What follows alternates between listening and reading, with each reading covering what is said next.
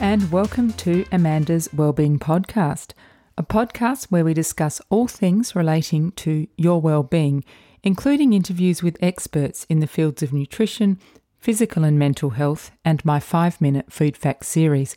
I am Amanda Hayes, your host, a lawyer turned nutritionist. I have a deep curiosity about well-being, and I'm trying to learn as much as I can about living a healthy, active, and fulfilling life, and hopefully sharing some of those learnings with you. Before I introduce today's guest, I will mention that although I will often be speaking with experts, any information or advice provided in Amanda's Wellbeing Podcast is not intended to be used to treat, cure, or prevent injuries or medical conditions, and is not a substitute for advice from your own health professionals. Today, I am here with postdoctoral researcher from the University of Tasmania, Olivia Swan. Olivia was born and grew up in Hobart. She attended the University of Tasmania, where she completed a Bachelor in Biotechnology and Medical Research with honours, majoring in physiology. Olivia is just about to submit her PhD, the subject of which was looking at dietary fibre and its association with inflammation and depression in adolescents. I have a personal interest in this topic because I have 3 adolescent children. The more I know about ways I can help care for their mental health, the better. So let's meet Olivia. Hi Olivia, welcome to Amanda's Wellbeing Podcast. Olivia, you've just about completed your PhD at the University of Tasmania, looking at dietary fibre and its association with inflammation and depression in adolescents. And that will be the main focus of our discussion today. But just before we start that, I wanted to ask you about living in Tasmania. So you grew up and you are still living in Tasmania, which is one of Australia's most beautiful places. So could you tell us a little bit about what you like or enjoy about life in Tasmania, assuming you do? Yes, I love it here. It's small. That's always a great thing. It's big cities are nice, and I really enjoy going on holidays to them.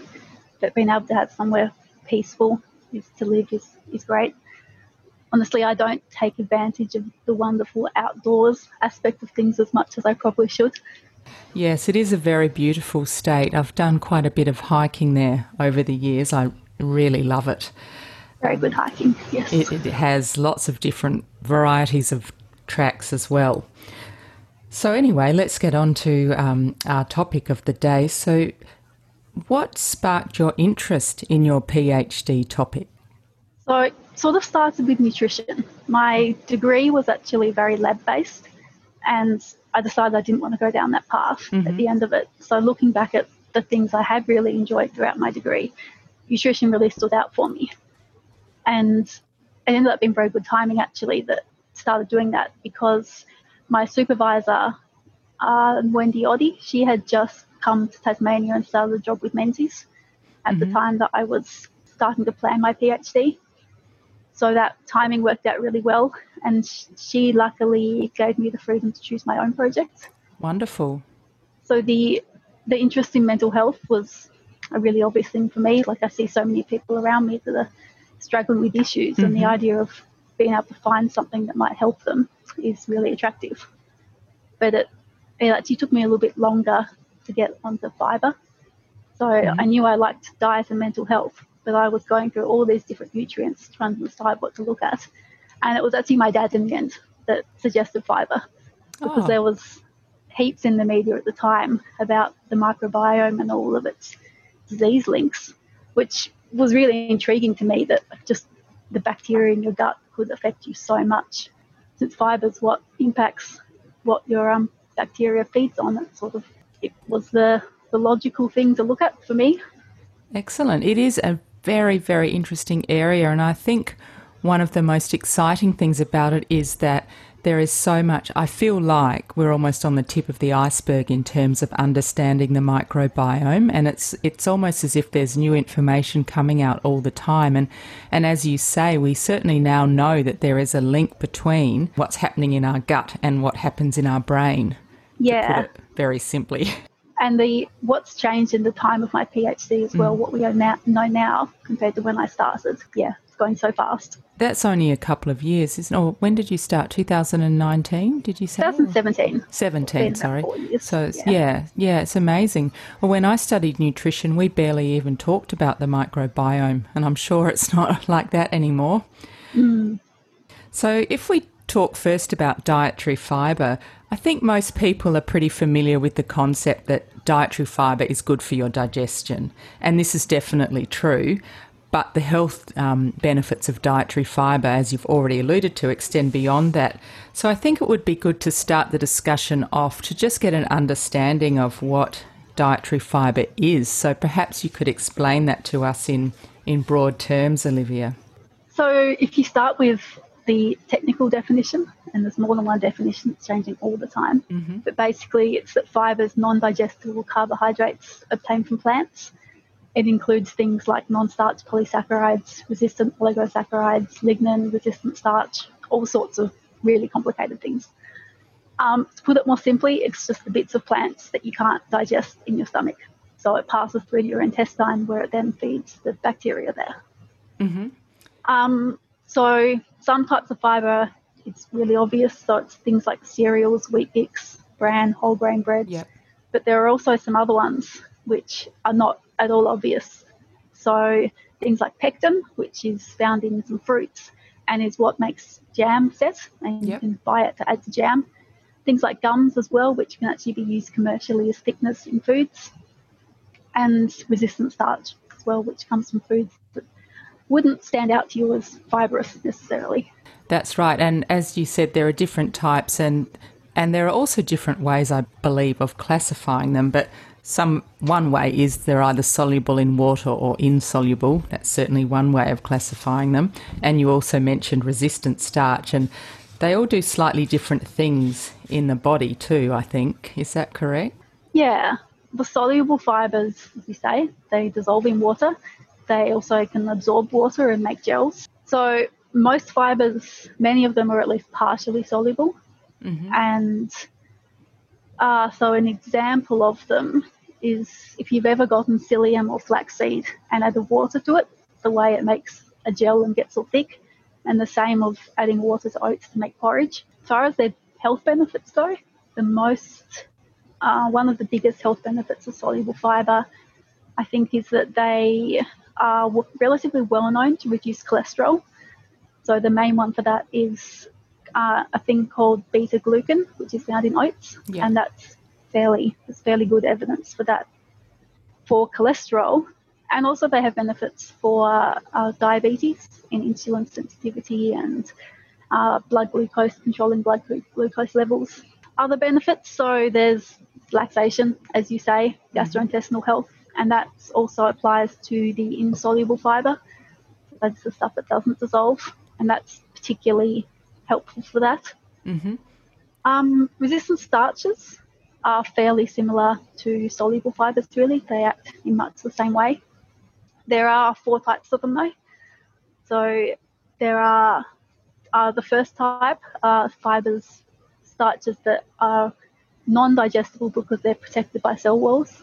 So they're the kind of ones you can find them in grains and seeds and legumes, those sort of things. The second type is found in raw foods, so examples are potatoes and bananas, green bananas.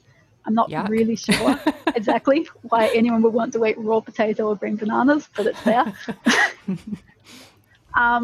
And my favourite type of resistant starch comes from foods which normally contain digestible starch, like pasta and rice and potato. And if you cook them and then cool them down again, it goes through a process called retrogradation, which turns the digestible starches into non-digestible resistant starches. The caveat with that, though, is that if you heat them again, it turns back into digestible starch, so you need to eat them cold. Okay, so potato salad and rice salad are back on the menu, and people. Pasta salad, yes. And pasta salad. As long as you eat it cold. Cold. The last type is synthetic fibres, just kind of produced chemically in the lab. Okay.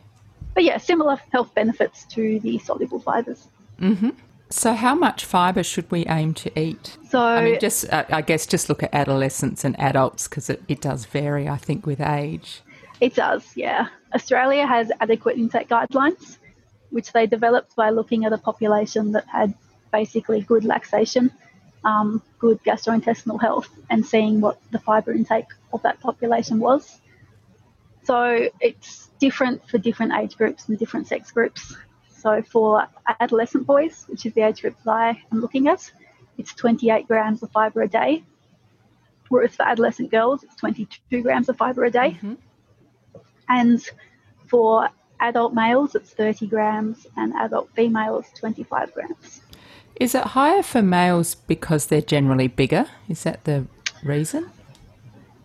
So I suspect so. They eat more, basically. So as I said, this is based off looking at the actual intakes of a real group of people. So I think, yes, they eat more food, therefore likely they get more fibre because of that. Well, that makes sense. So are Australian adolescents eating enough dietary fibre? In short, no.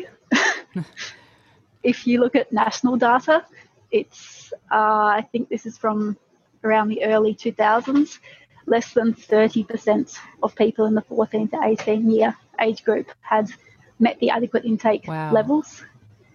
And if you split that by sex, it was around 28% of boys and 31% of girls. So girls actually do eat slightly more, still nowhere near enough. I wonder why that is. I wonder if it's because they're eating too many foods that don't contain fibre, in other words, more processed types of foods. I think that would be it, yeah, where, like as a society, as even in the entire world, people are substituting unprocessed foods for processed foods. Yeah, that's true. Yeah. Of the dietary fibre that adolescents do actually eat, what are the major sources? I did a study on this one. Yes, that's right, you did too. This is why I'm here. So I looked at the intake and the sources. So probably to start with intake, I looked at ages 14 to 17 because I used data from a study called the RAIN study, which is from Western Australia, and it started off as a pregnancy study looking at pregnant women. And after the women gave birth, they enrolled their children as well, and they followed the children and the mothers up all the way through to adulthood. So from this group of people, I've got them at 14 years and 17 years and looked at their fibre intake in them. What I expected to see is a decrease in fibre intake from 14 to 17 because like a lot of things change during that age period. 14, you're in school, your parents got no money, parents probably control a lot of your diet. Compared to 18, you're working at university, you've got much more input over what you eat. Yes. So we expect it to decrease. Bigger adolescents will probably start eating more junk food, that kind of thing. Yep, it happens. I've seen it with my own eyes. Yes, I went through that as well. And I also looked at family because of family are such a big influence at that age. Yep. So like the national data, they didn't eat enough. They did at least eat slightly more. So they were about 42% met the adequate intake guideline at 14 and 36% at 17. So it is better than that 30% in the national ones. But their fibre intake did decrease, as we expected. So overall, fibre decreased. Fibre per megajoule decreased as well. And the reason we looked at that is because as you eat more food, you get more fibre. Yeah, of course. So, and I can kind of show you how that works into things. In girls, they ate less fibre at 17 than 14, but they also decreased their energy intake. Whether that was lower energy requirements or dieting, I don't know. But as a result of that, their fibre intake per megajoule of energy actually was the same at 14 and 17. The fibre density was the same. Compared to in boys, where they actually had the same amount of fibre intake, that didn't change, but their energy intake went up. They started eating more food. So the fibre density of their diet actually got lower, got worse. Right. Yeah, that does actually make sense to me, just observing my own offspring Yeah. and how they eat, and how I do have less control over it than I did have when they were a bit younger. But anyway. So the sources Yes. of them, going back to that, the food groups I chose to look at were cereals and grains, fruits, vegetables, nuts, legumes, and discretionary foods, which is things like pizza, meat pies, all those kind of foods that will have a level of fibre in them, but not at all what is recommended. Yeah. So cereals and grains were the biggest contributor to fibre intake, all groups, all ages, and that was between 40 and 50%. And that's not really surprising because we do eat so many cereals and grains. It's breakfast, it's sandwiches, Yeah. all of those things. Fruits was next, and then vegetables, which I put down probably to people just not eating enough vegetables. That's pretty well shown. And the discretionary foods contributed around 10-12% towards their fibre intake. So considering those foods are generally quite low in fibre, it's quite a large contribution. Quite high, yeah. Yeah. It was interesting as well to look at the individual food items because the contribution of food items didn't match the fibre content. So looking at 14-year-olds, the biggest individual food that contributed to fibre was apples or pears, which was almost 10% of fibre they got from that, whereas it's actually only 2% fibre. So the amount of fibre in it is fairly low, but they ate so much of it. And it's the same with white bread. White bread in that age group was the second highest contributor. Right. Okay, well, white bread wouldn't have much fibre. No, it doesn't have a lot, about 4%. But then if you look at the things that had the highest fibre, so looking at bran, that's really high fibre, and wheat germ, and 0.05% of fibre came from bran, 0.01 from wheat germ. So I can't say I'm too surprised to hear that. Yeah, the really high fibre items, just people don't eat them. Yeah, but I mean, vegetables obviously have high fibre, and it really does sound quite clearly that adolescents are not eating enough of those. Yep. And Olivia, what were some of the factors that influenced how much dietary fibre adolescents consume? What we found is that the adolescents who had parents with a formal education, so that is basically they completed Year 12, TAFE or uni, and compared to not completing Year 12 at all, and they all had higher fibre intakes, but particularly university-educated parents. The children with at least one university-educated parent had the highest. Another one was family functioning. So we looked at family functioning as a measure of communication and support in the family, basically. So I found that those with a poorer family functioning had lower fibre intakes. And this, I mean, we don't know exactly why that is, but we can sort of guess that poor family functioning, we know, is associated with a deficiency or overabundance of independence. So either they have too much independence, lack of supervision, so they're eating whatever they like, or they're really restricted in their diet, which studies have shown when that happens, when that restriction is taken off, they have poorer children and adolescents have poorer regulation of their own food intake. Right. So a lot of it comes down to education then, from the sounds of what you're saying. Yeah. Yeah. And just the way that the families relate to each other, I guess. Olivia, if we move on to some of the research that you've continued to do, this year you've had 2 papers published in the British Journal of Nutrition, which is fabulous. So the first one was Dietary Fibre Intake and its Association with Inflammatory Markers in Adolescents. And the second one was Dietary Fibre Intake and its Associations with Depressive Symptoms in a Prospective Adolescent Cohort. So perhaps you can start off by telling us what was unique about your research. So a big thing that I did that a lot of people haven't is focusing on the adolescent age group. So particularly with inflammation, A lot of research focuses on people that have diseases as well. So heart disease, diabetes, which is totally understandable because you want to try and improve their symptoms. Whereas less look at what you basically consider to be a low level of inflammation that can be damaging your health but doesn't necessarily have really obvious disease symptoms associated with it. So there's very little research in that, which is what I was looking at, populations that were generally healthy. And also I think because adolescents don't have those sort of inflammatory diseases so much, there just isn't the research in that age group.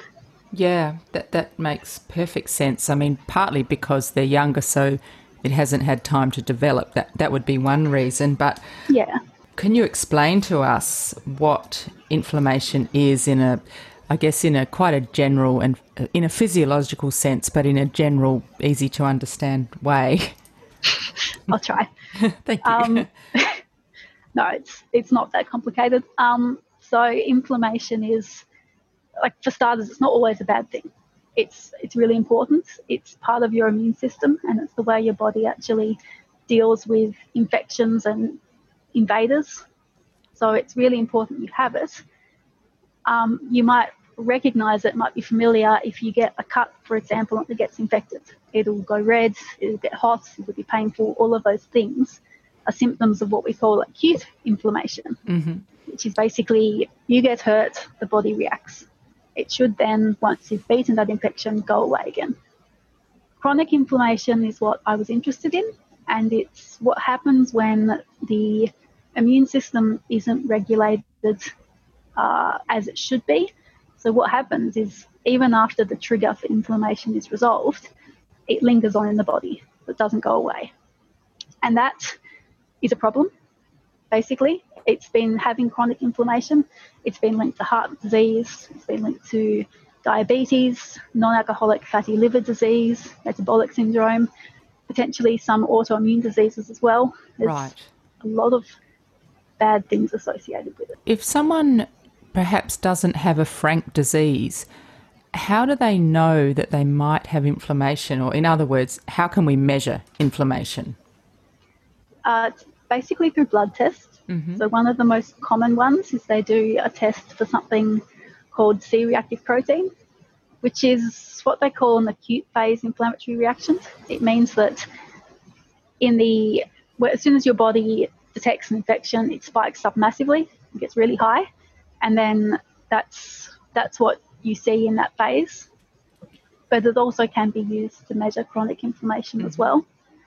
There are some other blood markers like interleukins. You can look at red blood cells and the way they behave. But a common one is C-reactive protein, and that's what I was looking at in this study. So in that study with about inflammation, what did you find? I didn't find an association with fibre and CRP, which was unexpected because in the adults certainly, there's a fair amount of literature saying that association may exist. We're not really sure why. It could be just that what we're saying, adolescents are too healthy. They just don't have enough inflammation for this effect to be seen. But another possibility is that all the fibre data in all of my projects was collected from a food frequency questionnaire, which is where you give people a big booklet of foods and say, in the last 12 months, how many times have you eaten apples, bread, everything else. So because it covers 12 months, it's a very wide time period, whereas the inflammatory markers are measured on one day. So it's possible that because the food frequency questionnaire covers the broad, that may not be exactly what's happening in the days or weeks leading up to where the blood test is actually taken. So that makes it very complicated to study. It's very complicated. Yeah. I couldn't say for sure from my study that there's no association between fibre and inflammation, but I also looked at some other markers. So leptin and adiponectin are not really traditional markers of inflammation, but leptin has inflammatory properties and adiponectin has anti-inflammatory properties. And I also looked at different sources of fibre. we did find an association between having a higher intake of cereal and grain fibre and lower leptin. So that would mean that association shows that if you had a higher intake of cereal and grain, you had less inflammation. Is that what that would show in lay terms? Yeah. Yeah. So less leptin. Leptin in the body stimulates immune cells to produce inflammation. So it's sort of a two-step process there. But it could mean, that through lowering leptin, you could then further down the line be lowering inflammation. Now it's time for a quick interlude. I enjoy reading and recommending wellbeing related books. I've just posted a review of James Nestor's latest book, Breath, The New Science of a Lost Art, on the book reviews page on my website. The back cover blurb of this book hooked me in with this paragraph. No matter what you eat, how much you exercise, how skinny or young or wise you are, none of it matters if you're not breathing properly. Breathing is one of those things we all do automatically, like sleep, so I was really interested to find out more about it and some of the science behind it. So if you're also interested in learning more about it, I'll put a link to my review of Breath in the show notes. And now back to my discussion with Olivia Swan. In basic terms then, what do you think are the mechanisms between dietary fibre intake and inflammation? I mean, why did you even think this was a good thing to look at? It's very difficult to put in simple terms. Yes, I know. It goes through the microbiota, basically. So if you have more fibre, you have a more healthy microbiota, to make it simple. Having bad microbiota can create inflammatory compounds, which can move from your gut to the blood and cause inflammation there. Having a good microbiota creates these things called short-chain fatty acids. These short-chain fatty acids can do three things. They can make it harder for bad bacteria to live in the gut, so you have less bad bacteria. They can tighten up the membrane between the gut and the blood, which means that if you have got any of those inflammatory compounds around, they can't get out. Right. And there's not as much evidence for this. It's only been found in mice studies, but they may actually be able to impact the immune cells in the blood directly. So the short-chain fatty acids get out into the blood and then go to work out there. Wow, that is fascinating. And that's all through what we eat. Yeah, that chain of that cascade, I guess, of reactions. Yeah. What all this seems to highlight to me is it's so important to eat in a way that enhances your health and looks after your microbiome. And dietary fibre is obviously a very important part of that. Yeah, and it's even beyond the things I'm looking at. There are many always emerging more health benefits of a good microbiome beyond even inflammation and depression. Yes, exactly. But I understand that in scientific research you do have to sort of drill down into one specific thing, don't you, to look at, yes, to study.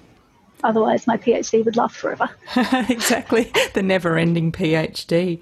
Yes. So if we now look at the second study you did, which has a look at the association with depressive symptoms in adolescents, this was really interesting, and it's such an important area because we know that depression is a major cause of disability in adolescents. I'll just give a few statistics about that just to paint the picture. So according to the Black Dog Institute, we know that 1 in 4 young people aged 16 to 24 are living with a mental disorder. We also know that people aged 18 to 24 years have the highest prevalence of mental disorder of any other age group. And sadly, youth suicide is the leading cause of death of young people aged 15 to 24. So clearly, from these statistics, adolescent mental health is a really important and pressing, I would say, public health issue. The causes of depression or other mental health disorders are obviously multifactorial, but if diet quality is associated with depressive symptoms, to me it represents a potentially very helpful, non-invasive way to assist young people. So Let's talk about your study. First of all, how did you conduct the study? How did you find the participants? How did you determine how much fibre they ate and things like that? Participants were the same ones as the previous studies. Mm-hmm. So again, from the RAIN study, those 14 and 17-year-olds. We looked at fibre, as I said, from the food frequency questionnaire. In this particular study, I divided it. Sorry, you used the same data, did you, that you yes. used? Yeah. So all of my studies have been linked together with the same data. Yeah. In this particular study, though, we divided fibre intake into groups. So it was quartiles from lowest intakes through the highest intakes. Mm-hmm. Also, to look at their depressive symptoms, we used a questionnaire called the Youth Beck Depression Inventory, mm-hmm. which is a self-report questionnaire. So they get given a booklet, fill in the answers. There are 20 questions, which are about negative feelings in the 2 weeks before they fill it out. And they get assigned points for each answer, and you get a scale of least to most depressive symptoms, essentially. And for this study, I divided it into 2 categories. So it's with those that have none or mild depressive symptoms, and the people that had the moderate or extreme depressive symptoms. So then, Olivia, what were your overall findings from that study? The biggest finding we had, which was really exciting, was that the people that had the highest dietary fibre intake were the least likely to have moderate or extreme depressive symptoms. So they had much lower odds of having depressive symptoms than the people with the lowest intakes. We did look at the different sources of fibre as well. So that also went for the people that had the most cereal and grain fibre or fruit and vegetable fibre, but it wasn't as strong an association as we found with overall fibre. Right. That's fascinating to me. As a mother of 3 adolescent children, it really does make me want to ensure that they are eating enough fibre. I mean, it's something that all parents can do, really, isn't it? Yeah. And there is a confounder to it, though. Okay. Something that could be messing with the results, essentially, which is the rest of your diet. Yeah. So, okay. Yeah. Which for someone like a parent, if you're encouraging a high fibre diet, then you are getting all the other nutrients as well. But we found that adjusting for dietary patterns, so trying to adjust for, say, was it fibre or was it the fact that they're getting lots of B vitamins along with their fruits and vegetables, the strength of the association between fibre and depression was reduced, which means that, it's likely that it's not just fibre that's having the effect, but it is the whole diet and everything associated with it. That makes sense to me as well, because, we eat food and everything that goes along with that. We don't just eat dietary fibre, we eat fruit with, as you say, all the vitamins, minerals, antioxidants and everything that comes packaged with it. In other words, a really healthy style diet with lots of plant-based foods is probably a good thing for many reasons, including the dietary fibre, but other reasons as well. Yeah. I want to try and make you explain something for us again. So what do you think the possible mechanisms are between dietary fibre intake and depression or depressive symptoms? Probably the best thing to understand first is the different processes in the brain that we think might be involved in depression. Mm-hmm. So one is the neurotransmitter concentrations. So there's neurotransmitters like serotonin, dopamine, norepinephrine, which is otherwise called noradrenaline, which are involved with depression. And a lot of antidepressants work by changing the concentrations of these neurotransmitters or the way that they are processed in the brain. Another one is this thing called the HPA axis, which is basically linked to your stress response, which has been linked to depression. And there are things called neurotrophins, which are chemicals in your brain that basically influence the health of neurons. So if you have more of them, in short, healthy neurons. One of the pathways from fibre to depression, and the reason why it's in my PhD, is inflammation. Mm-hmm. So the inflammation can reduce the levels of neurotransmitters in the brain, which means that you might be depressed because of that. It can also reduce the levels of the neurotrophins, which therefore you might have less healthy neurons. And it activates that stress response, the HPA axis. And all of those things are linked to depression. In my study of depression, we actually looked at inflammation and saw if we find an association with fibre and depression, what actually happens if you include inflammation on that pathway, and found that in these people that actually made no difference at all. So it sort of suggested that perhaps in these people, at least in these adolescents, inflammation might not actually be one of the functioning pathways. Right. So it's the other pathways that you just mentioned then. Oh, the other pathways, same ones, but Yep. they can happen apart from inflammation. Yes, sorry, that's So, what I'm... yeah. Yeah, they can happen whether or not you have inflammation. Is that what you're saying? Yeah. Is that correct? So the microbiota can produce neurotransmitters itself. The bacteria can actually do it. And they can also produce precursors of neurotransmitters. Right. And also those short-chain fatty acids that are produced by the bacteria can impact cells and actually even impact the way that your body reads your DNA to change production of neurotransmitters again, and also the neurotrophins, which affects your health of your neurons. So it seems so far-fetched to think about it, but your bacteria can actually be having those sort of impacts in your brain. It's extraordinary, and it just shows how complex the human body is, doesn't it?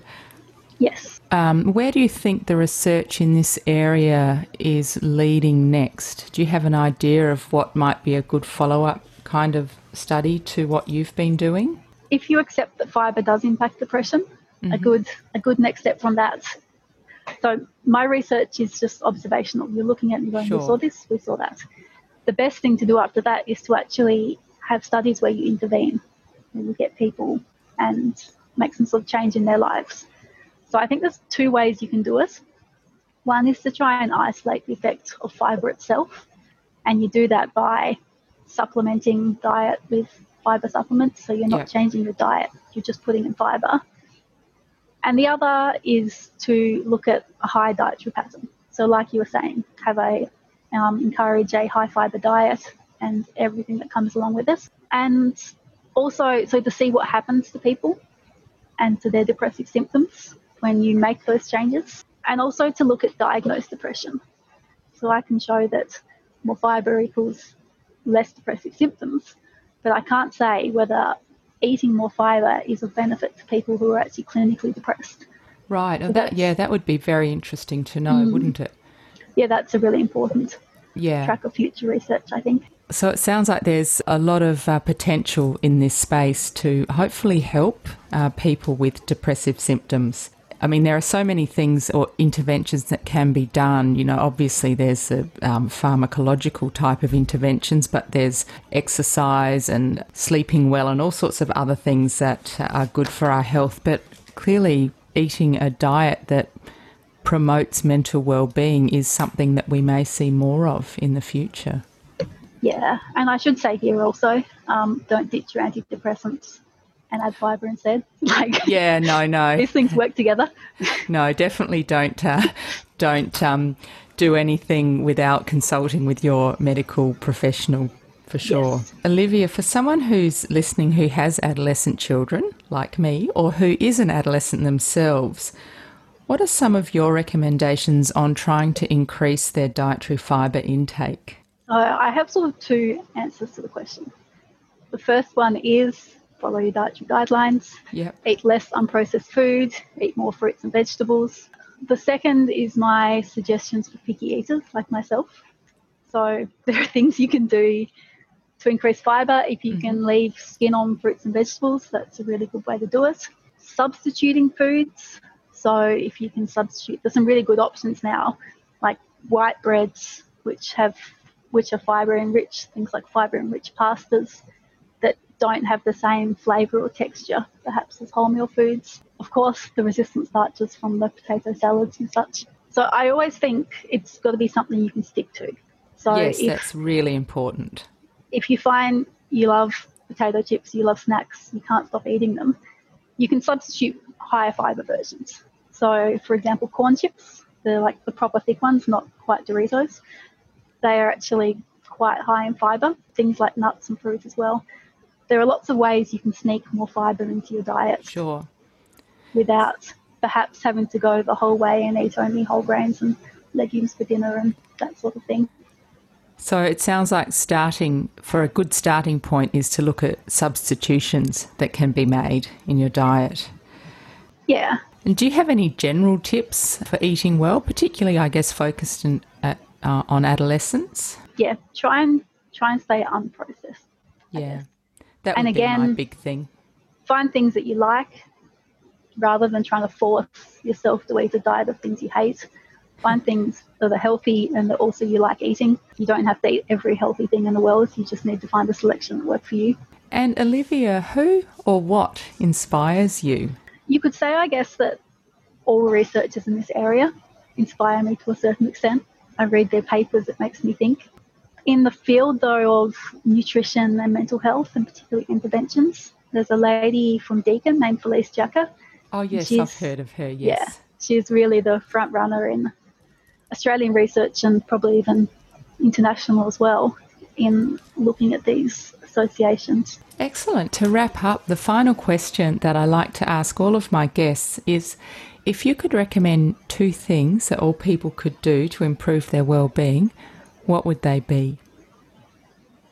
I'm going to be very unimaginative here. I think you probably get the same thing from everyone, but eat healthy and exercise, more or less. I get a lot of different responses. Sleep is a big one as well, actually. Sleep's next on my list. Yes. Yeah. If I get 3, then sleep would be there. Sleep would be next. Well, thank you so much. I really appreciate you taking the time to speak with us today. And that was Olivia Swan, postdoctoral researcher at the University of Tasmania. Thank you for listening today, and I do hope you found today's interview interesting. If you did, please share the podcast and tell your friends about it. And if you could take a minute to leave a rating on Apple Podcasts, it will help other people to find it. If you would like to subscribe to my podcast, Amanda's Wellbeing Podcast, you can subscribe on all good podcast providers like Apple Podcasts, Spotify, Stitcher, Overcast, iHeartRadio, and Google Podcasts. You can also subscribe on YouTube. Please follow me on Instagram and Facebook at Amanda's Wellbeing Podcast, and check out my website at www.amandaswellbeingpodcast.com. You can contact me via the contacts page on my website, and if you would like to suggest a person you'd like to hear interviewed or a topic you'd like to learn more about, please do let me know and I will do my best to deliver that to you. Producing the podcast is a labour of love. It has become my full-time job and I devote a lot of time, obviously, money and effort towards it. If you enjoy my podcast and would like to support it, I would be so grateful. You can make contributions via my Patreon page or via PayPal from the donate page on my website, and I will put a link to that in the show notes, so please check it out. Another way to support the podcast is to purchase a book from the book reviews page on my website. If you click on the Amazon link there, at no extra cost to you, I will receive a small commission when you buy a book because I'm an Amazon affiliate. Thank you very much for tuning in. Eat well, move well, think well.